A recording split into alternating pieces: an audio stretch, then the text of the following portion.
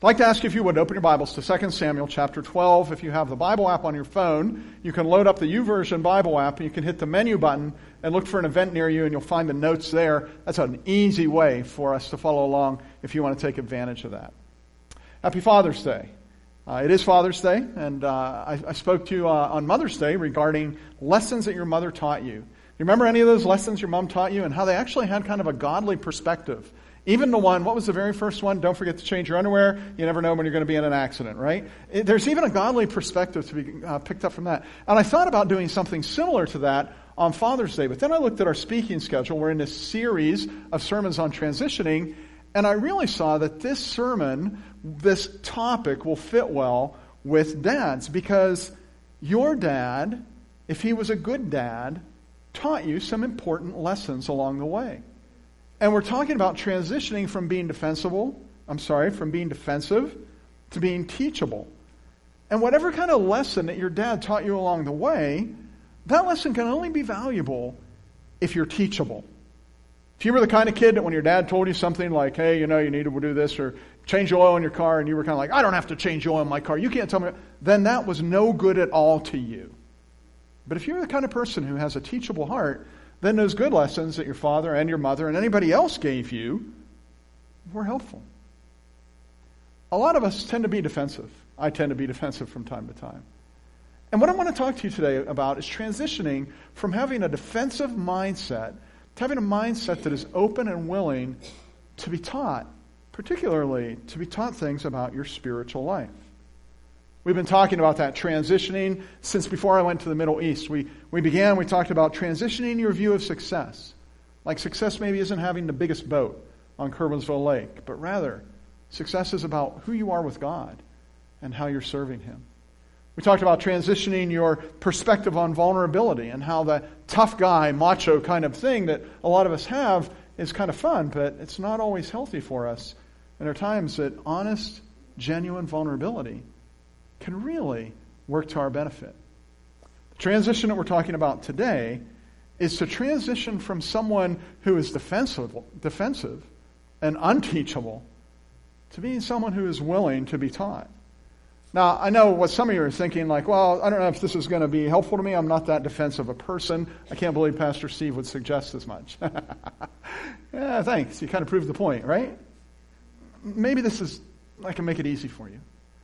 I am one of the most defensive people I know. You may look at me and say, Pastor Steve, I haven't noticed that about you. That's because I hide it well.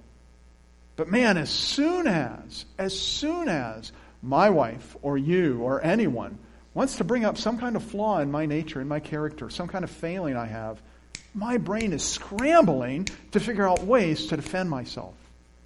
And it works very well.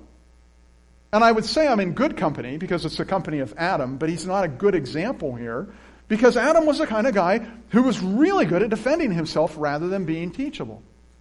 God walks through the Garden of Eden and says, who told you were naked? Have you eaten from the tree that I commanded you not to eat from? And you know what he said. He said, well, the woman that, by the way, you put here, she gave me this fruit and I ate it. That's your dad, Adam, doing that. That's me, your pastor, doing that. That's you doing that. We are all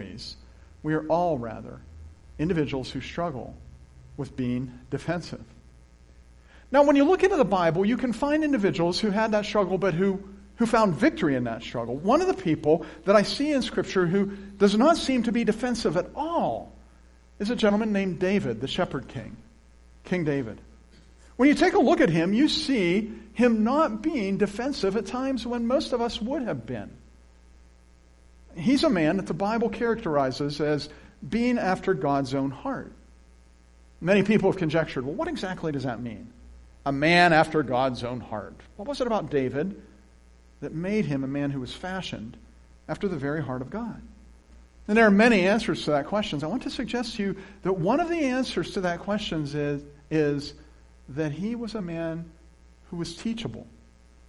He was a man who could, when confronted with something he had done that was wrong, he was willing to learn from that and transform from that. In fact, David is an individual who, even when he was being unjustly criticized to the point that this guy's throwing rocks at him, and the soldiers around him are saying, David, can I go down and kill him? The guy's throwing rocks. Let me go kill him. David says, no, leave him alone. Maybe God told him to do that. And he really left the justice regarding that situation in the hands of his son, Solomon, the wisest man who ever lived. David didn't take it into his own hands to defend himself there. He never leaned toward being defensive. He always leaned toward teachability. That's what I want for me. I want to be a man who's teachable. That's what I want for you. I want you to be people who are teachable. So we're going to look at a moment in David's life when he epitomized good teachability. And it's in 2 Samuel chapter 12. Now, before I read the text, I'd kind of like to give you some context so you have an idea of what's going on here. If you haven't looked at this in a while, here's what's going on. David has done a terrible thing. He's done several terrible things. First, he coveted his neighbor's wife. That's one of the 10 Commandments. Thou shalt not covet thy neighbor's wife, thy neighbor's iPhone, thy neighbor's Android. That's right in there. Right? So David's done that. Number 2, David has committed adultery with his neighbor's wife. Number 3, David has borne false witness, so to speak, and he kind of covered up the thing. Number 4, by murdering his neighbor and then taking that wife. 1 commandment, 2 commandment, 3 commandment, 4. David was good at breaking commandments. He did 4 in one blow, just like that. In the end of this, Nathan, the prophet, comes to David to confront him concerning his sins. Let's read these 13 verses together. The Lord sent Nathan to David. When he came to him, he said, there were 2 men in a certain town, one rich, the other poor. The rich man had a very large number of sheep and cattle. The poor man had nothing except one little ewe lamb he had bought. He raised it, and it grew up with him and his children. He shared his food. It shared his food, drank from his cup, and even slept in his arms. It was like a daughter to him. Now a traveler came to the rich man, but the rich man refrained from taking one of his own sheep or cattle to prepare the meal for the traveler who had come to him. Instead, he took the ewe lamb that belonged to the poor man and prepared it for the one who had come to him. David burned with anger against the man. And he said to Nathan, as surely as the Lord lives, the man who did this must die. He must pay for that lamb 4 times over because he did such a thing and had no pity. And then Nathan said to David, and these 4 words must have cut like a knife. You are the man. This is what the Lord, the God of Israel, says. I anointed you king over Israel, and I delivered you from the hand of Saul. I gave your master's house to you and your master's wives into your arms. I gave you all Israel and Judah. And if all this had been too little, I would have given you even more. Why did you despise the word of the Lord by doing what is evil in his eyes? You struck down Uriah the Hittite with a sword and took his wife to be your own. You killed him with the sword of the Ammonites. Now therefore, the sword will never depart from your house. Because you despised me and took the wife of Uriah the Hittite to be your own. This is what the Lord says. Out of your household, your own household, I am going to bring calamity on you. Before your very eyes, I will take your wives and give them to one who is close to you, and he will sleep with your wives in broad daylight. You did it in secret, but I will do this thing in broad daylight before all Israel. Then David said to Nathan, I have sinned against the Lord. Nathan replied, the Lord has taken away your sin. You are not going to die. Now, if you read on, you can see the outcome of that was horrendous. David reaped that which he had sowed for a long time to follow. I want to kind of just look at this story and to look at David, how he responded when he was confronted with his sin. And we're going to look at this passage, and we're also going to look, I'm going to put it on the screen for you, at a passage called Psalm 51. The book of Psalms is kind of a songbook in the Bible. David wrote a number of them. One of them he wrote is number 51, and it's kind of a prayer where he talks to God about what has just happened here. Psalm 51 is his prayer of regret, his prayer of repentance for having done what he did with Uriah's wife, Bathsheba, and with Uriah. What I want you to see in all of this today is that David does not respond to this with defensiveness, but rather, even as Nathan is speaking to him, and those 4 words, "You are the man," must have pierced his heart, David let his heart remain open and teachable. That's what I want to do. I want my heart to be open. I want it to be teachable.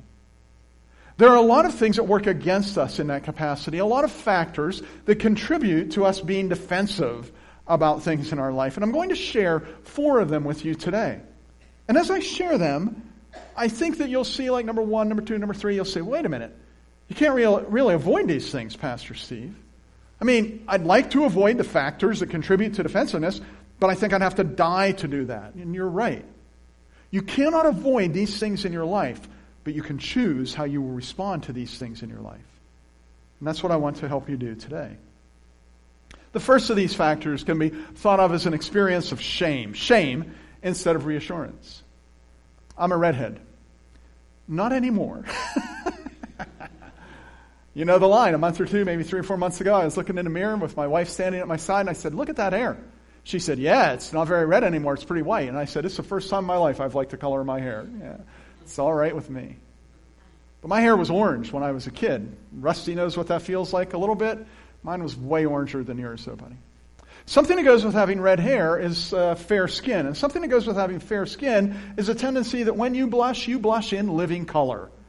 You really do.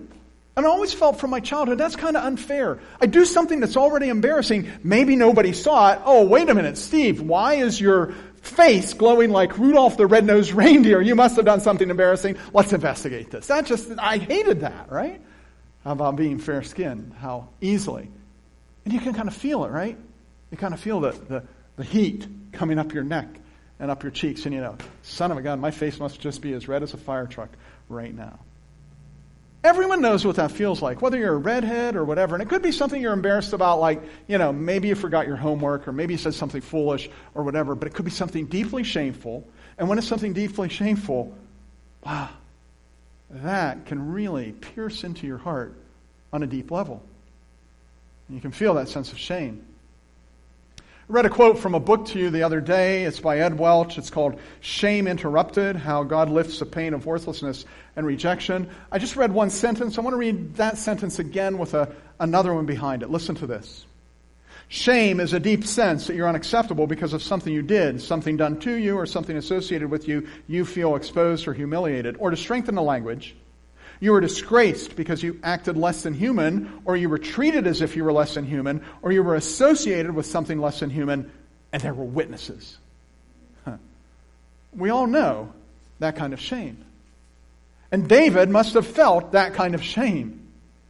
I mean, the way Nathan confronted him would have been something that would have evoked shame in the most unabashed of people.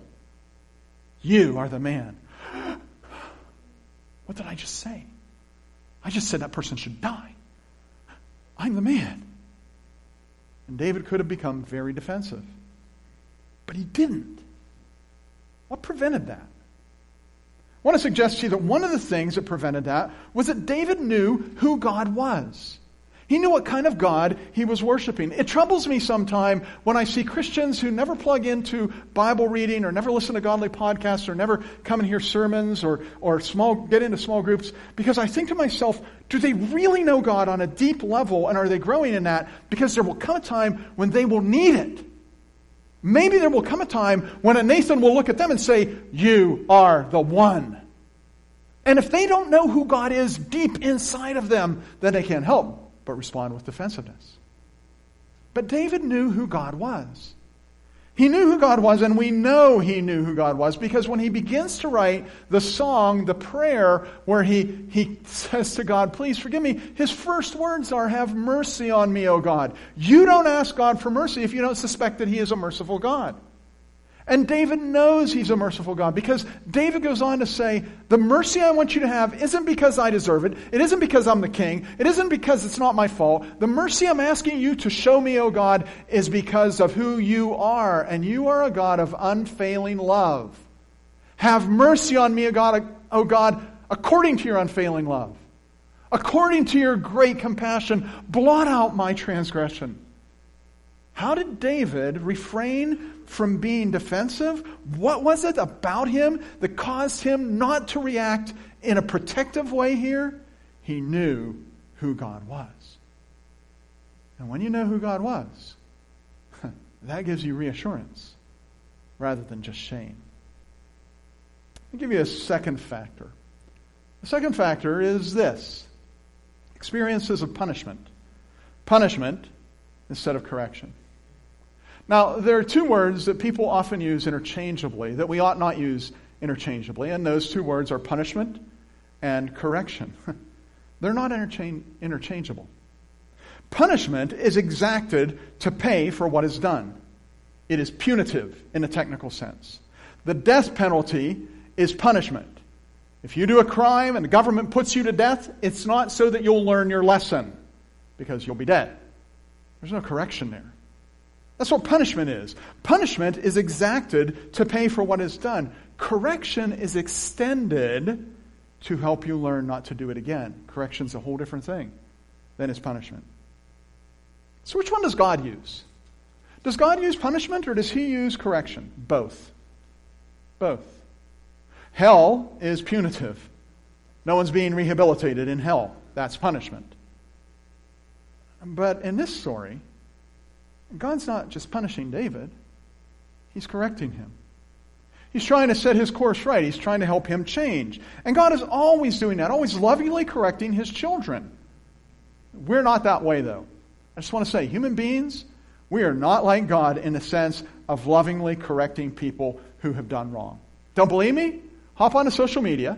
Go onto a local news, WTAJ, WJC, I don't care. Read a couple articles, maybe someone, dealing with animals or dealing with children or dealing with money or dealing with cheating, and just read that. And then go read the comments. And you will see what our society is becoming well known for: zero tolerance. Zero tolerance. You mess up, you're out, you're kicked out, you're forbidden to participate, you're fired, that's it. And that kind of language, zero tolerance language, is not corrective. It's punitive. God doesn't have that zero tolerance policy toward his children. He doesn't. If you feel like God has a zero tolerance policy toward you, that once you mess up, that's the end, you're out of here and you're never allowed to come back here, then you will rightly so be very defensive whenever you're called to task for something you've done that you shouldn't have done. Now, hear this carefully. When I say God does not have a zero tolerance policy toward you, it is not that he does not mind your sin. I'm not saying that God is tolerant of sin. I'm saying it because of his deep, deep mercy. He dealt with your sin at the cross where he killed his son.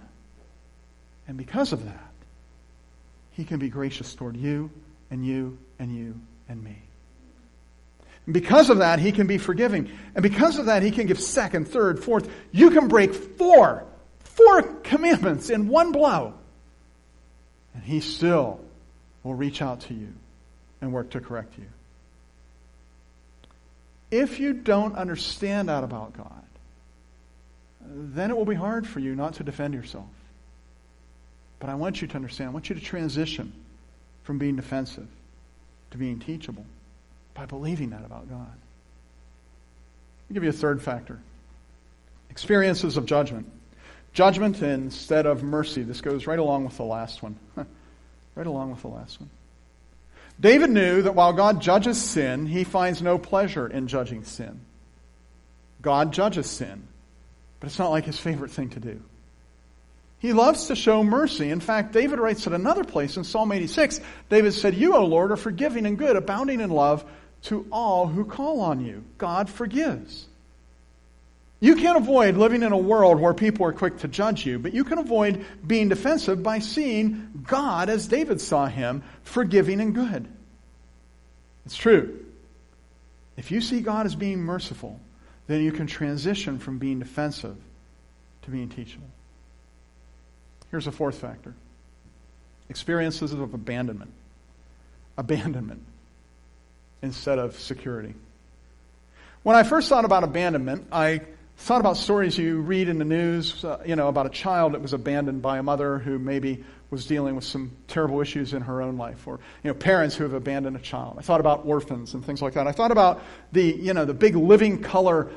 Wow, look at that story of abandonment. Wow, no wonder that person will probably grow up to be really defensive. But then I got to thinking that abandonment is probably far more common than we think, and in a sense, abandonment in very small ways can take very deep root in our hearts. I got to Googling around about this, and I found a psychologist who was writing on this issue, and she noted some of the ways abandonment can creep into the lives of people. Let me just share some of them. I've kind of reframed them here. Being consistently dropped off at summer camp, at grandma's house, or even at the gym or the playground, while your parents are out running around having fun without you. It's a very small thing, it would seem, but it can make you feel abandoned. She goes on, having parents who are not present, whether that's because of divorce, or maybe addiction, or maybe they're focused on success in their jobs and money, or maybe they're just emotionally distant. That can cause feelings of abandonment.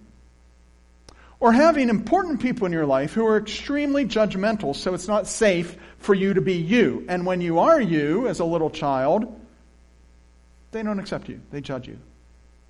Abandonment.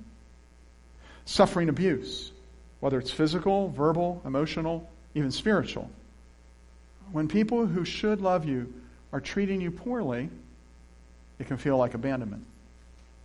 Now, the experiences of abandonment can make you feel like, wow, that hurts so bad, I will never allow that to happen again. And it can make you defensive, so that when someone sees some flaw in your character or some mistake that you're making, you go immediately to a defensive posture to protect yourself. That is not what David did. And David had reason to do that. He'd faced some rejection. Remember when he showed up to kill Goliath? Well, he didn't show up to kill Goliath, he showed up to bring lunch. What are you doing here, his brothers said. Rejection by older siblings. How many have dealt with that? Yeah, right? Oh, it goes on now. It goes on from his first wife to his favorite son. He experienced rejection. Yet, he avoided defensiveness. How? Again, by knowing who God was. And he trusted God to stay near him. He prays in Psalm 51:11, don't cast me from your presence or take your Holy Spirit from me. He asked God, don't abandon me. And he trusts God not to abandon him. Okay. Let's put this together, okay? Think with me for a minute. You cannot live on this planet without experiences of shame and without punishments and without judgment and abandonment. You cannot avoid those realities. And if they stand unchallenged in your life, you will be defensive. So what can you do to protect yourself from being defensive? How can you be teachable? How can you transition, if you're already a person who tends to be defensive, to becoming a person who is more teachable? And the answer to that is to have a biblical perspective of who God is. David knew that God was a good God who would never leave him. And David chose, and that's a verb, that's something you do, David chose to trust that God was there and that God was looking out for him and that God loved him. This concept of God looking out for you and being there for you is something that Christians innately know is vitally important to remember, and something that the enemy constantly wants to rip from you. We know it's important because what do we teach little children to sing right away when they go to Sunday school or to Bible school or to children's church? Somewhere along the way, someone's going to teach them to sing, Jesus loves me, this I know. And the Bible verse that is most quoted probably in all of Scripture, for God so loved the world that he gave his one and only Son. David could stand and face the criticism without being defensive. And in teachability of heart, he could become even more of a man who is fashioned after the image of God's heart. And you can do that too. You really have to have that biblical mindset. Because a biblical perspective of God gives you what you need to transition from being defensive to being teachable. And again, you can see it in the life of David. a man after God's own heart. If you want to transition from being defensive to being teachable, you need to have a willingness to own your own sin. And David does this. Did you notice the last verse we read out of 2 Samuel chapter 12, verse 13? David says to Nathan, I have sinned against the Lord. If you don't own your own sin, you'll never benefit from correction. Rather, you'll constantly be exhausted by defending yourself. And David could have defended himself. I mean, David could have worked to get out from under this load of guilt. He could have blamed Bathsheba. Well, Nathan, what was she doing out there bathing when she knew doggone well that I just had to look out off the top of my palace and see her? It was her fault. I've never heard a pastor say that, but I've heard that some preachers preach that. I don't get that at all. I don't get that at all. He could have blamed Bathsheba, though. He could have blamed his own wife. Hey, you know, Michael, man got needs. I've heard guys say that. Or he could have blamed God. Well, God, I don't know why you put Uriah and them next to us anyway. You know, you're the one who let this temptation right in my eyes. What was I supposed to do? But David did none of the above. He owned his sin. He confessed it. He repented of it. And he turned to God, trusting him in grace. If you want to transition from being from being defensive, let me say it again. If you want to transition from being defensive to being teachable, you're going to have to own your own sin. Second, you're going to have an awareness of God's good intention in your life. An awareness that God loves you. He doesn't want to hurt you. So when God confronts us about our sin, it is never to shame us. It is never to punish us or to even judge us in a negative way so that we would be abandoned. It's never to abandon us. It is always to help us. To help us. And David knew this. In his prayer in Psalm 51, in verse 7, he cries out to God and he says, cleanse me with hyssop. That's tied. Cleanse me with hyssop. That was a joke, man. You didn't even hear that. You could give me a pity laugh on that. That's tied. Pity laugh. Thank you for that. Okay. Cleanse me with hyssop and I will be clean. Wash me and I'll be whiter than snow. Let me hear. Listen to what he's asking God. Let me hear joy and gladness. Let the bones you have crushed rejoice. He has an awareness that God's intention is not to destroy him, but God's intention is to restore him and to correct him and to bless him and to bring him joy and to bring him gladness and to make him clean. Do you know what it is to be really dirty and then get clean? Hop into an airplane in the Middle East, travel for 48 hours. At the end of that, I went straight into the shower. That's what I did. And it felt good to be clean. Spiritually speaking, it feels great to be clean. And David knew that that was God's intention, to make him clean. Here's the third mindset. A hope of divine redemption. You know what redemption is? You think of it in terms of the cross and you say, Jesus dying on the cross redeemed me from death and sin and changed me. A number of you are too young to remember this, but I'm old enough to remember when we used to look for Coke bottles, Pepsi bottles, and we would gather them up and we'd take them to the store. There was a store with about a mile from my home. Take those Pepsi literally in my wagon. Wow, I feel like Little House on a Prairie here, right? Take those bottles to the store and get 2 cents for them. I remember when I moved to 5 cents, I felt like I'd hit the jackpot, right? Yeah. Take those in and get those pennies for them. And what I was doing was redeeming Coke bottles, pop bottles, right? And then I'd spend that on candy right away. Candy, yeah. I took something that was to me completely useless, dirty, had no value, and I took it and I gave it here, this dirty, useless thing, I gave it here to the clerk, and the clerk gave me back something that was valuable to me, incredibly valuable. That's redemption. That's what God does with you and me. He takes us in our sin, and when we trust Christ as our Savior, He redeems us and gives an added value to our life, a value that it never could have had without the death of Christ. He does that with circumstances too. With bad things that happen in your life, He redeems them.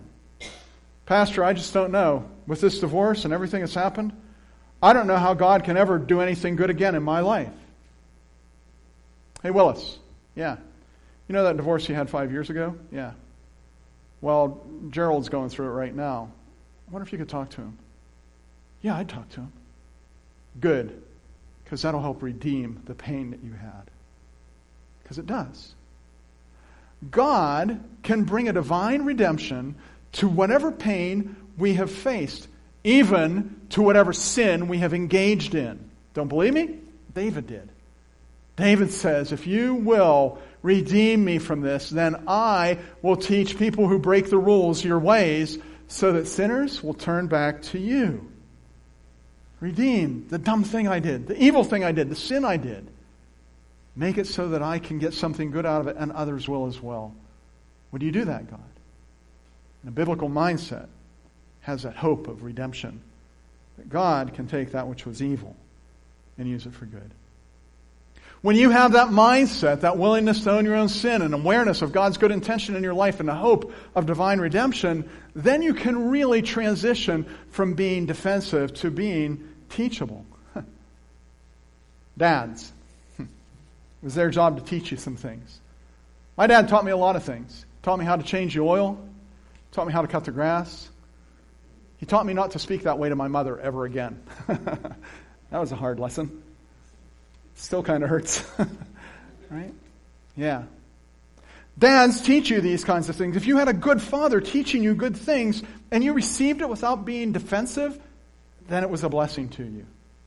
And throughout life, God plants many people like that into your path who can correct you, who can guide you. If you resist it, if you become defensive, then you lose. But if you receive it well, God can use it to make you into the man or woman after His own heart. I want to pray that if you have a trace of defensiveness in your heart, that you can transition that into teachability. So if you're comfortable doing so, as I pray for you, would you please stand?